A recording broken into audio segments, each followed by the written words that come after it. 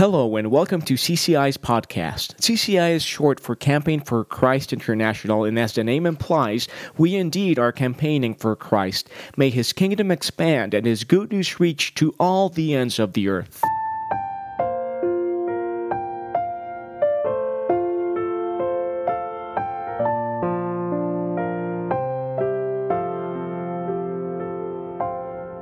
Anxiety disorders are the most common mental illness in the United States, and according to the Anxiety and Depression Association of America, it affects around 40 million adults every year, and almost a third of adolescents between 13 and 18 years old. We live in times of uncertainty, of fear-mongering, times in which lies and deceit abound, times of perhaps financial tightness, illness, wars, rumors of wars, a time abounding in lawlessness. But the Bible says that we have an anchor that is steadfast and sure. God knows what you're going through. Won't you come to Him? Won't you get close to Him? Hello, this is your host, Dr. Reyes, and in today's episode, Josiah Alway will speak about anxiety and will share with us 3 keys to overcome anxiety.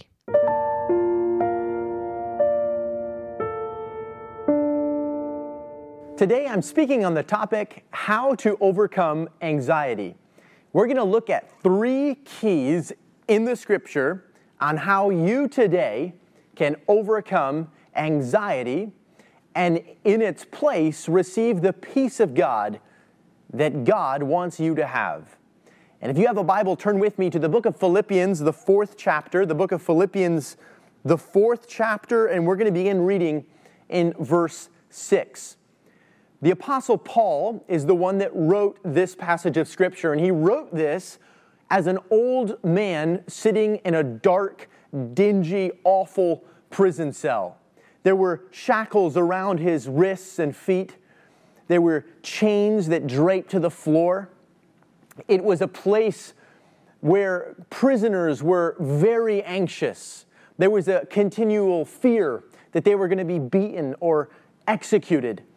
But the Apostle Paul had peace, the peace of God. And the Bible says that through his example, some of the prisoners and even guards received Christ into their lives. Even through all the trials that he received, the scars that were on his body, the shipwrecks, the poverty, all the things that he suffered for the sake of Christ, he had the peace of God. He was not anxious. And he gives us 3 keys on how in any circumstance you and I can have the peace of God. And we read beginning in verse 6. Be anxious for nothing, but in everything by prayer and supplication, with thanksgiving, let your requests be made known to God. And the peace of God, which surpasses all understanding, will guard your hearts and mind through Jesus Christ.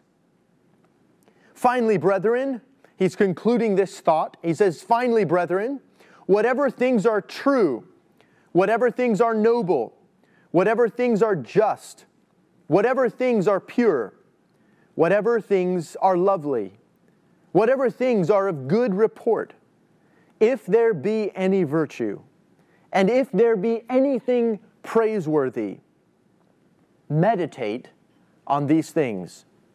The things which you learned and received and heard and saw in me, these do, and the God of peace will be with you. He begins this passage by saying, be anxious for nothing. Now that sounds easy, but it's really not. It's hard not to be anxious in a world that calls evil good and good evil. It's hard not to be anxious in a world that is embracing sin more and more.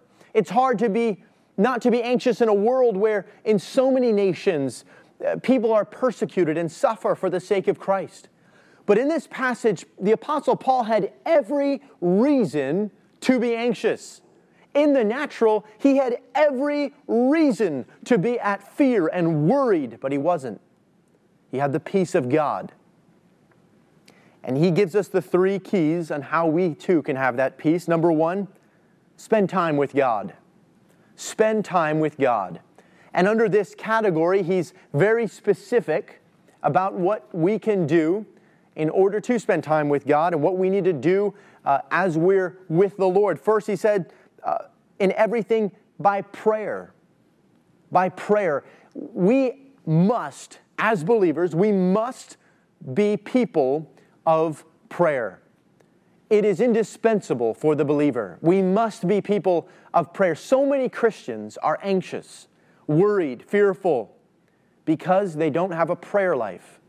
We are called to be a people of prayer. You can think of a little baby who cries for his mother or father, and when his mother or father come responding to his crying, they pick him up in his arms and they have peace. They went from anxiety of being alone to being at peace. And that's how we are with God. When we turn to God, when we look to Him, He responds and takes us into His arms. And we go from anxiety to peace. You know that prayer doesn't just change our emotion. Prayer doesn't just change our outlook on life. It does those things, but it does more than that. Prayer is so powerful that there's a doctor by the name of Caroline Leaf who did a study.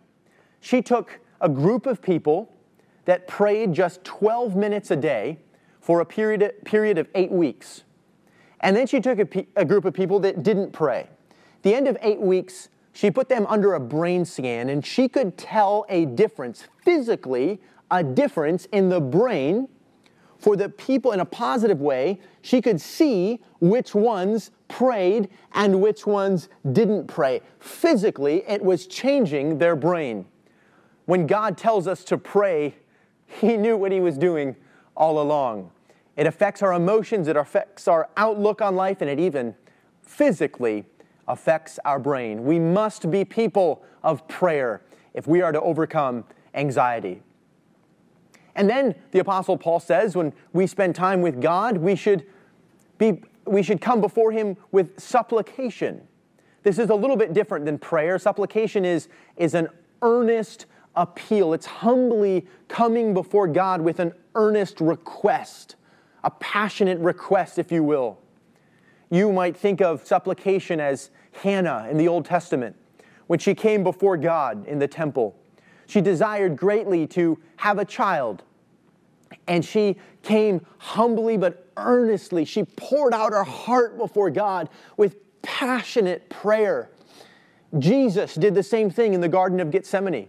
The Bible says of Jesus' supplication in Hebrews chapter 5, verse 7, who in the days of His flesh, when He had offered up prayers and supplications with vehement cries and tears, to Him who was able to save Him from death and was heard because of His godly fear. This is supplication. Vehement cries and tears. Jesus came before the Heavenly Father with supplication.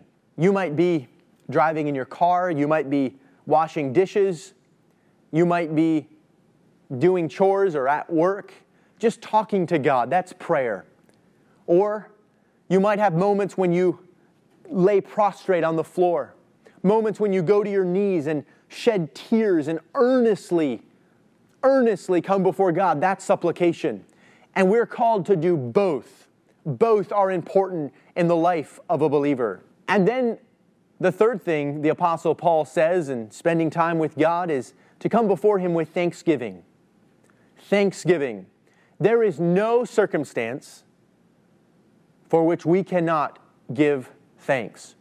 There is no period of our life, no trial that we're in that is too great for us to give thanks.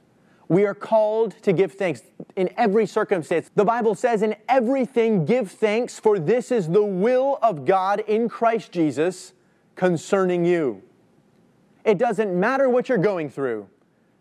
You should be a thankful person. You can give thanks in every circumstance, not for everything, but in everything. You can give thanks for your poor finances. You can thank God that, yes, I have financial difficulties, but I thank you that you're turning this out for my good. I thank you, Lord, that despite the fact that I have health problems, you're turning this situation into something good. I thank you that this situation in my nation or in the world, though it may be difficult, you're turning it into something good. You can give thanks in every season of your life. And it is so important. It changes the perspective. It changes the way you think. Because you see not just the problem, you see the one who has the solution to the problem, and you fix your eyes upon Him. You recognize and you have hope that He's going to do something good from it. A cheerful heart will do great things, and you can get that through thanksgiving. Now you might be thinking, well, that's easy for you to say. You have no idea what I'm going through, and that may be true. But it doesn't matter what you're going through. There's always a reason to give thanks, if for nothing else. If, let's say, everything went wrong in your life, if you had an experience like Job, there's still a reason to give thanks. And that reason is that He has saved you. Jesus Christ has saved you from hell. David wrote, "You've delivered my soul from the depths of hell." If there is no reason to ever give thanks on this earth, there's still the eternal reason that He died on the cross for you, that He saved you from your sin and the punishment of sin that you deserved. And for that, we should be eternally grateful. We should live with thanksgiving in our hearts before God. And after He gives this first key, He gives us the result. He says, in the peace of God, if you do this, if you spend time with God in prayer, supplication, and thanksgiving, the peace of God, which surpasses all understanding, will guard your hearts and minds through Christ Jesus. It's a peace that cannot be explained. It cannot be understood. Nobody can explain the peace that Stephen had in Scripture when he was being stoned. No one can explain the peace that Jesus had before He faced the cross.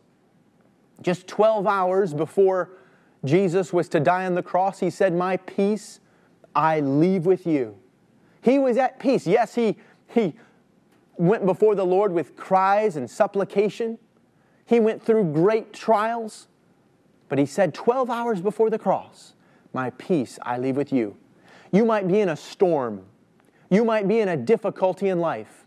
You might be going through a great trial. But you can still be at peace on the inside. You may be suffering outwardly, but like Paul was when he wrote this passage, but still have peace within. That is offered to you by Christ. The world does not experience this kind of peace. Sure, they find peace in certain things, but it's counterfeit. Jesus said, "The peace I give you is not what the world has." It's a different kind of peace. You can think of the world's peace as like a counterfeit bill of money. You might be able to use it sometimes, but eventually someone's going to find out it's a counterfeit and it's going to burn. It's going to be useless. Eventually it's going to run out, if you will. But the peace that Christ offers you is real. It's authentic, and it'll last forever. That's the peace that Jesus offers you. And then He gives us the second key that we need to overcome anxiety. We see it here in the 8th verse. "Finally, brethren, whatever things are true, whatever things are noble, whatever things are just, whatever things are pure, whatever things are lovely, whatever things are of good report, if there is any virtue and if there is anything praiseworthy, meditate on these things." You see, prayer flows into our thinking. It's a progressive these three keys are progressive. As we pray, it's going to change the way we think, but we're still going to have a battle in our mind. The Bible says in 2 Corinthians chapter 10, "For though we walk in the flesh," that is, living in the world, "we do not war according to the world.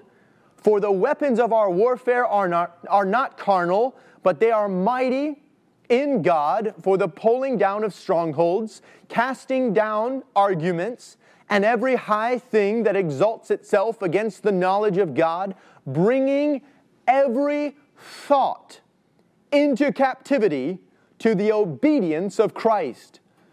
The Bible teaches us that we are engaged in a spiritual warfare in the mind, and we are to bring every thought into captivity to the obedience of Christ, which is what Paul is saying here in the passage we read. And when we bring our thoughts in line with the will of God, it'll affect everything in our life. The book of Proverbs says, "As a man thinketh, so is he." If you have thoughts that are negative, thoughts that are fearful, you're going to be an anxious person. But if you have thoughts that are pure and noble and good, you're going to be a person at peace. And that's what Paul is saying here in our passage. The prophet Isaiah said, God will keep him in perfect peace, whose mind is stayed on him. That's an important key to overcoming anxiety. And then the third key. We first looked at spending time with God in prayer and supplication with thanksgiving.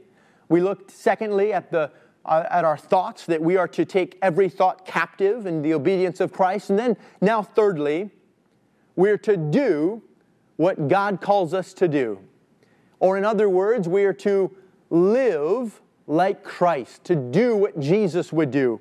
We see here in our text, the Apostle Paul says something very interesting. He says, "The things which you learned and received and heard and saw in me, these do, and the God of peace will be with you." He's telling the church in Philippi to live as I'm living. But you know that Paul said in 1 Corinthians chapter 11, verse 1, he said, "Imitate me even as I imitate Christ." So the Apostle Paul is saying, do what I'm doing. Because what I'm doing is what Jesus was doing. Is what Jesus would do if he were here. And that's what we're to do. We're to live like Christ. We're to live like what Paul did. He imitated Christ. And when we do this, we receive peace. And you say, how does that work? How does living the way Jesus lived help us overcome our anxiety? Well, you think about this. If you're in sin, you're going to be anxious. But if you're doing the will of God, you're going to be at peace. It's quite simple. God has a will, a purpose for you. And when you find that purpose and that meaning to your life, your whole outlook on life changes. There's a peace that comes when you love your neighbor. There's a peace that comes when you help the poor as Jesus did. But there's anxiety that comes when you struggle with lust or pride or greed, or when you're trying to get ahead in this world and in the flesh and not doing the will of God. When you do what the world does, running the rat race, trying to get ahead, trying to claw your way to the top, it's going to cause anxiety. But when you just simply commit your life to Christ and do what he calls you to do, the God of peace will be with you. God doesn't promise that you're not going to go through difficulties. You will. There's trials that you'll have to bear. But you see, the peace that he offers isn't an outward peace. I remind you again, Paul wrote this from prison. But what Christ offers is an inner peace, a peace within, a peace that lasts despite the circumstances around us, a peace that is not affected by the trials that come our way, by the storms of life. It's a peace that passes understanding. It's a divine peace. And we can achieve it if first we spend time with God in prayer, in supplication with thanksgiving. Secondly, if we take every thought captive to the obedience of Christ, if we think on the things that are of God, not of this world. And then thirdly, if we do the will of God. May God bless you, and may his peace be with you. Please stay tuned for more of Josiah Alway in future episodes here on CCI's podcast. If you would like to know more about this ministry, please visit our website at www.cci.life. You can find our videos on streaming platforms like Vimeo, YouTube, and Rumble. This is Campaign for Christ International, preaching the gospel, helping the sick, and praising the Lord.